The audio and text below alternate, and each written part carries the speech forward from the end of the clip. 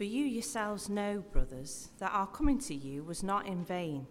But though we had already suffered and been shamefully treated at Philippi, as you know, we had boldness in our God to declare to you the gospel of God in the midst of much conflict. For our appeal does not spring from error or impurity or any attempt to deceive, but just as we have been approved by God to be entrusted with the gospel, so we speak, not to please man, but to please God, who tests our hearts. For we never came with words of flattery, as you know, nor with a pretext for greed, God is witness.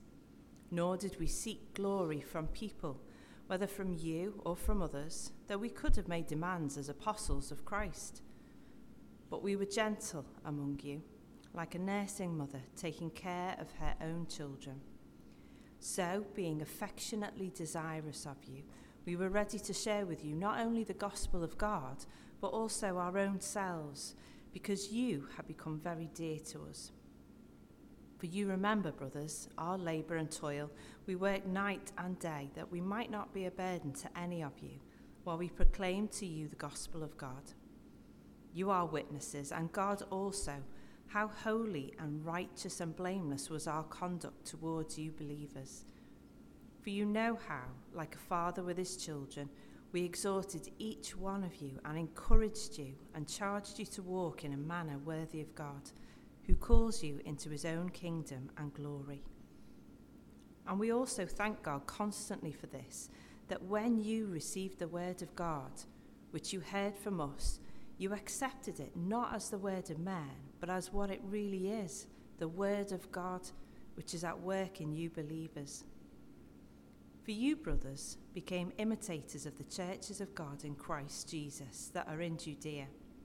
For you suffered the same things from your own countrymen as they did from the Jews, who killed both the Lord Jesus and the prophets, and drove us out, and displeased God and opposed all mankind, by hindering us from speaking to the Gentiles that they might be saved, so as always to fill up the measure of their sins. But wrath has come upon them at last. Great, thanks. And thanks for having me, and keep that passage open as we look into it. And really the big thing that passage is saying is this: it is share the gospel and your life with other people. That's the call that this passage is giving to Christians. Is that something that you do? Do you share the gospel with other people? Do you talk about the good news of Christianity with your friends and your family and your course mates and your colleagues? And do you share your life with other people? Actually, if you looked around this room, are there people that you genuinely care for, that maybe if they knocked on your door in the middle of the night, you would open up and you would welcome them in? Or actually, do you keep that door shut and you limit how much you interact with people? This passage and the whole of the Bible says that if we are Christians, we are to be sharing the gospel with others and our lives. I heard recently about a megachurch pastor in the States who flew over to India in his private jet, preached to tens of thousands of desperately poor people, and then jumped back in his private jet and left. He was in some ways preaching the gospel, but he would not share his life with these people. Apparently he had this huge entourage of big, beefy bouncers protecting him from any of the plebs who might try and get close to him. That is not the Christian life. No, we are called to share our lives with other people, to love people genuinely and deeply. Not just with our words, not just for a couple of hours on a Sunday, but with our whole lives. That's what we're getting modelled to us here in this book, in this letter to the Thessalonians. Paul, Silas, and Timothy love these guys. They only spend a couple of weeks with them, but they love them, don't they? And the Thessalonians, well, they're doing the same, and they're being encouraged to all the more share the gospel with your lives, and your lives with other people. But you know what? That is hard, isn't it? I've got a friend who for years wanted to be a church minister. He loved standing at the front and preaching to people. But what he didn't like was difficult conversations with people, was awkward. But what he said to me once is what I really want is I want a study and a pulpit and a tunnel between the two.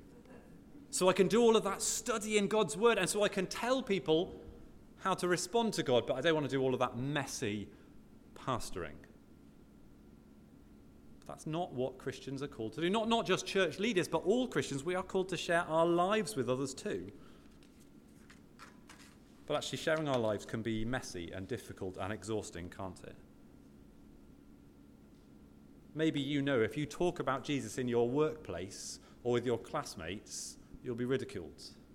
You might get passed over for promotions.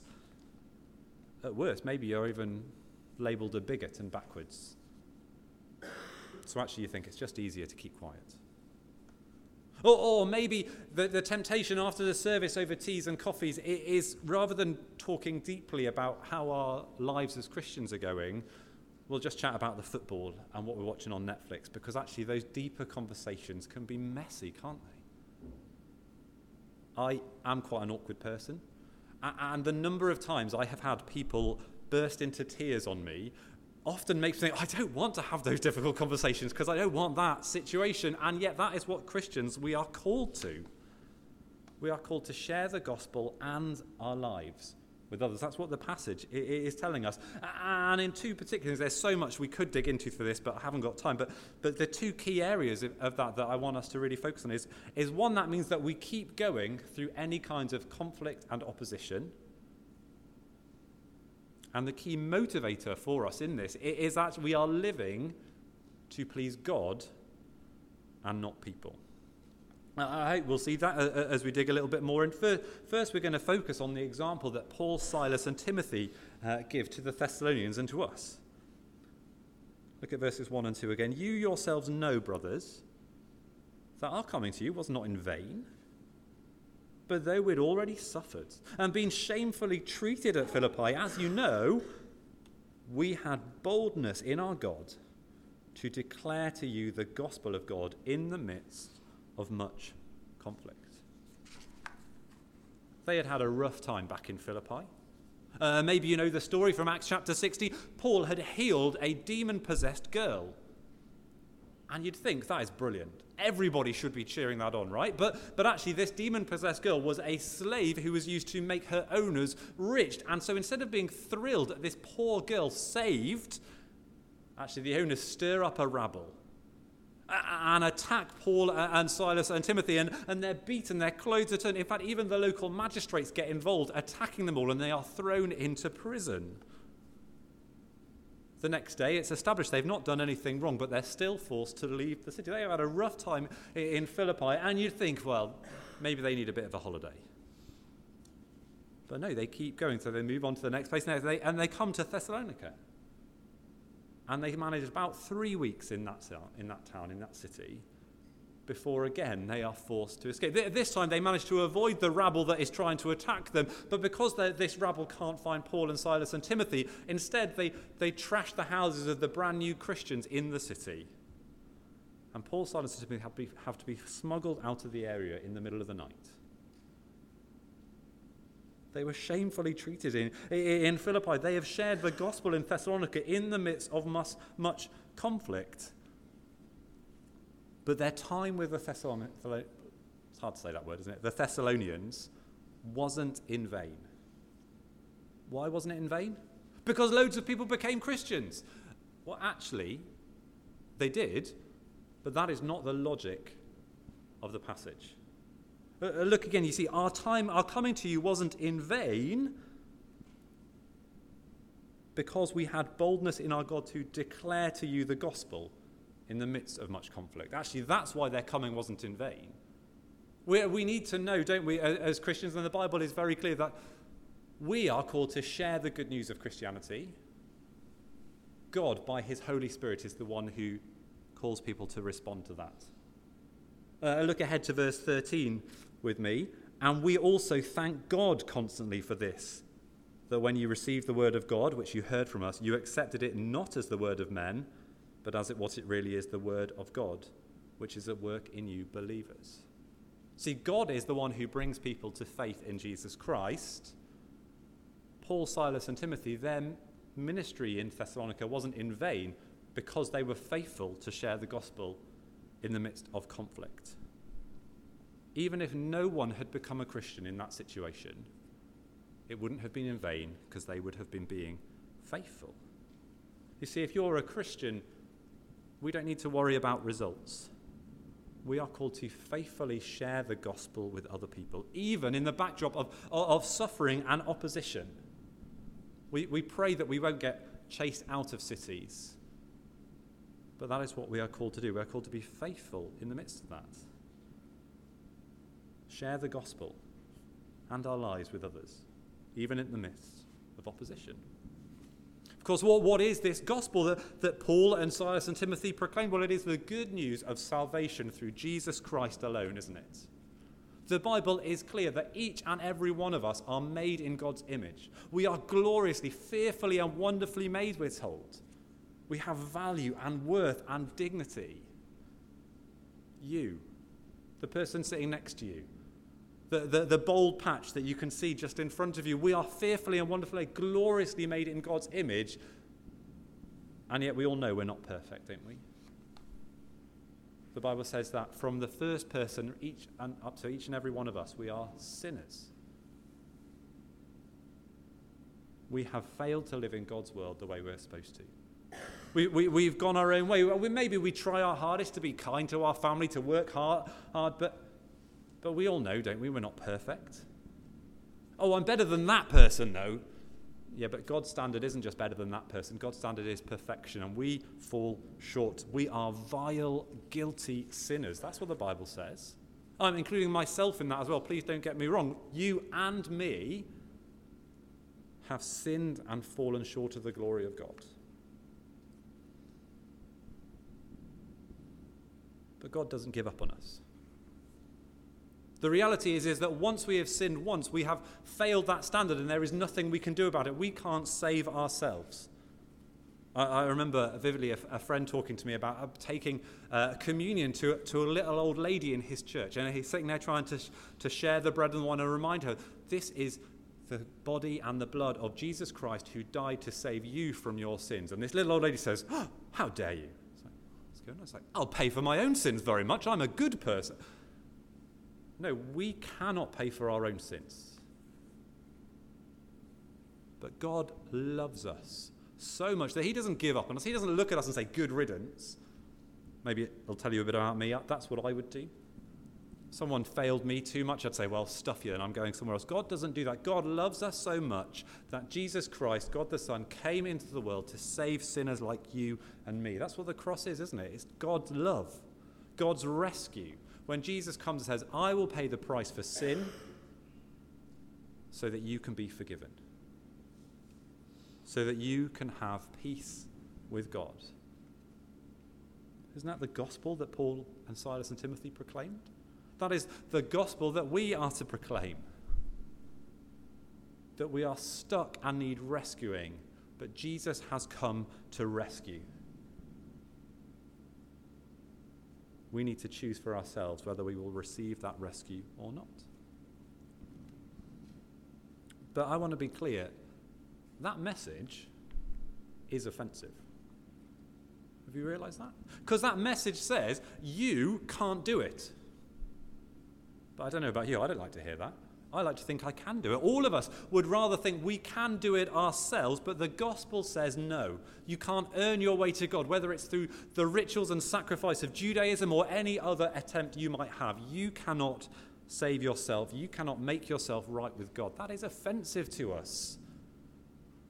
And so we will face all kinds of opposition in all kinds of different ways. Another friend of mine was a vicar for years, and he was the vicar in this beautiful, scenic village, the most idyllic place you could ever possibly imagine. And the first Sunday he was there, and he preached to this little church, this beautiful, picturesque little church. He was taken aside by some influential members of his PCC who said, we don't want any of that. We have seen off the people who came before you. We will still be here when you are gone. We are good people. We don't need any of this sin and salvation rubbish. You just help us all be nice, friendly people, and keep in your own lane. He spent 10 years in that church desperately trying to share the gospel, share the good news of Christianity with people, and he was rejected and rejected and rejected, and eventually he was worn down, and him and his family left for their own health. But his labour wasn't in vain because he faithfully proclaimed the gospel despite opposition. Because actually what they were doing there was living to please God and not please people. Look on with me a moment from verse 3. Well, that's chapter 3, verse 3. Sorry, getting lost there. Here you go. For our appeal does not spring from error or impurity or any attempt to deceive, but just as we have been approved by God to be entrusted with the gospel, so we speak. Not to please man, but to please God who tests our hearts. For we never came with words of flattery, as you know, nor with a pretext for greed. God is our witness. Nor did we seek glory from people, whether from you or from others, though we could have made demands as apostles of Christ. Do you see? Paul is reminding the Thessalonians, no, we work to please God, not to please people. Because if we're just trying to please people, then we'll avoid those difficult conversations. We won't tell people that they are sinners. But if we're living to please God, well, we need to tell people the bad news so that we will realize just how glorious the good news is. But I know, and I can guess for most of you, isn't there temptation to want to please people? Actually, when I'm chatting with the guys I play football with after we've played, and we're talking a little bit about what I believe as a Christian, my temptation is to basically say, oh, well, as long as you're a good person, you'll be okay. Because I'm frightened that they'll reject me if I say you are a sinner who needs a saviour. Beechwood is a small church. The quickest way for us to grow would basically be to say to everybody around us, oh, you're brilliant, come and join us, and we can just have loads of fun together. Isn't it a temptation for me as a guest speaker here today to want to impress you? So maybe just tell some funny little stories and you'll all be like, oh, wasn't he lovely? But no, I need to please God, not people. Now, that doesn't mean that I need to upset you on purpose. I'll try to avoid doing that. But I need to be faithful to what God has said, and that God says, you all desperately on your own are stuck, are sinful, cannot save yourselves. You are dead, and only Jesus can make you alive. That's what we all need to hear. That's what we all need to be reminded of. And so we need to remember that we want to please God and not people. And you know what, actually, what we realize is when we're living to please God and not people, we are actually able to love those people better than if we're just trying to please them. Probably any of us who are parents, we realize that if you're just living to please your kids, that's not going to be very good for them, because they will probably get fat with the amount of sweets that they eat. They will probably have square eyes from just being on screens all of the time, because actually if we just want to please them and give them what they want, that's not good for them. And the same is true with Christianity. Actually, the best way to love someone is not to always say, yeah, that's great, you're wonderful. It's to call people to trust in Jesus and depend on him.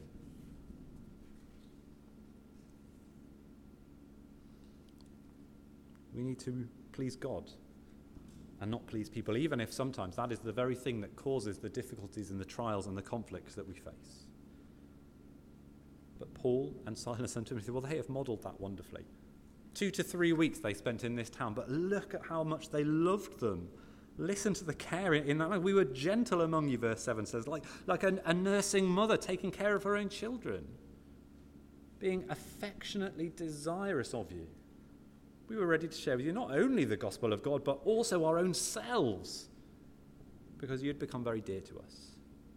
You remember, brothers, our labour and our toil. We worked night and day that we might not be a burden to any of you while we proclaim to you the gospel of God.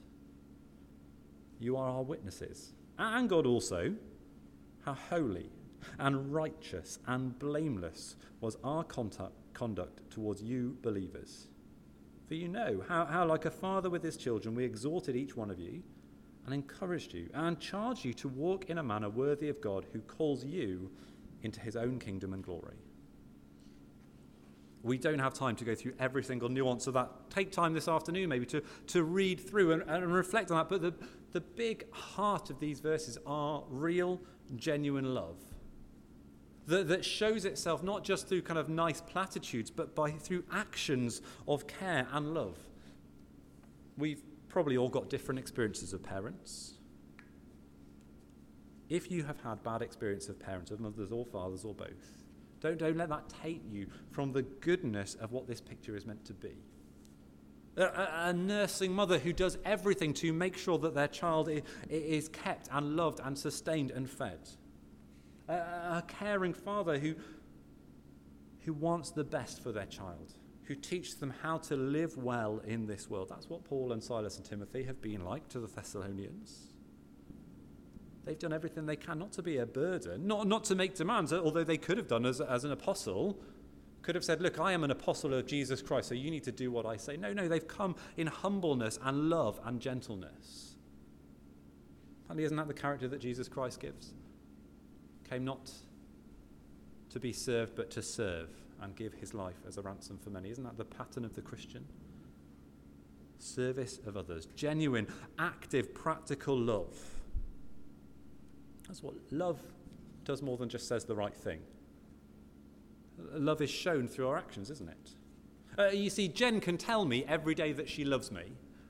But if every day she says, John, I love you, I'll see you tomorrow, and just goes and never spends any time with me, I might begin to question whether she genuinely loved me, mightn't I? No, love spends time. Love looks out for and looks after others.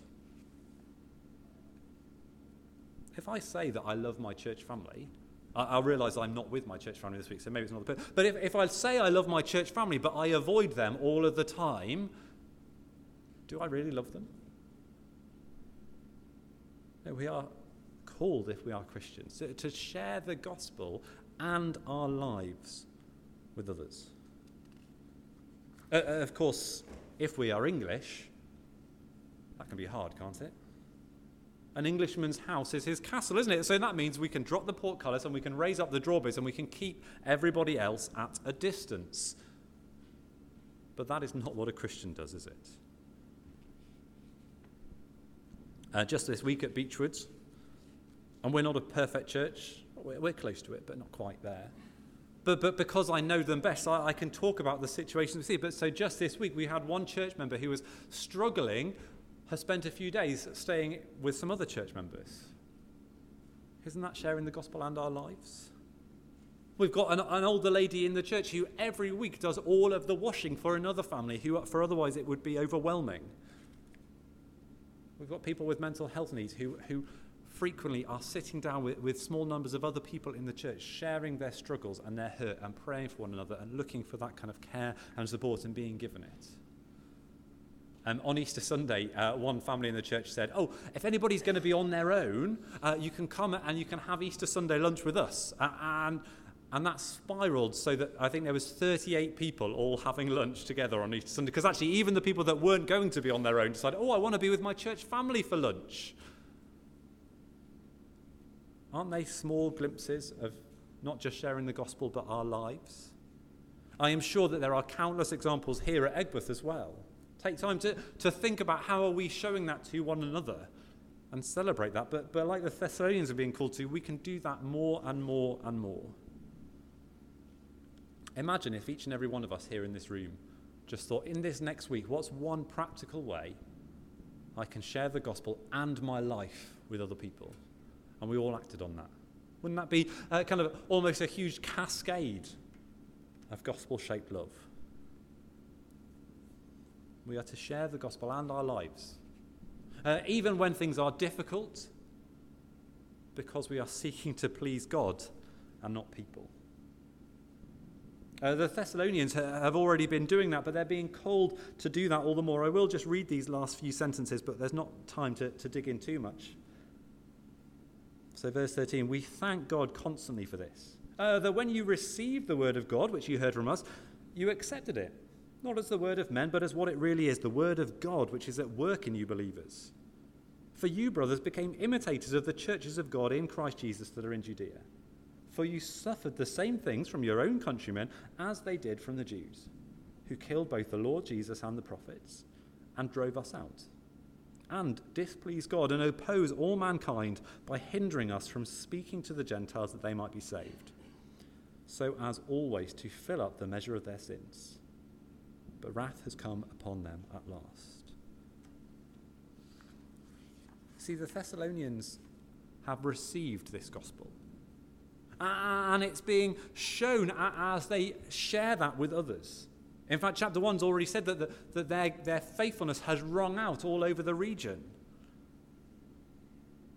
But also, do you see that the sign that they've received this as the word of God, not just as word of men? Well, it's that they're being just like the Jewish churches around. What are the Jewish churches around doing? Well, they're being faithful in the midst of opposition.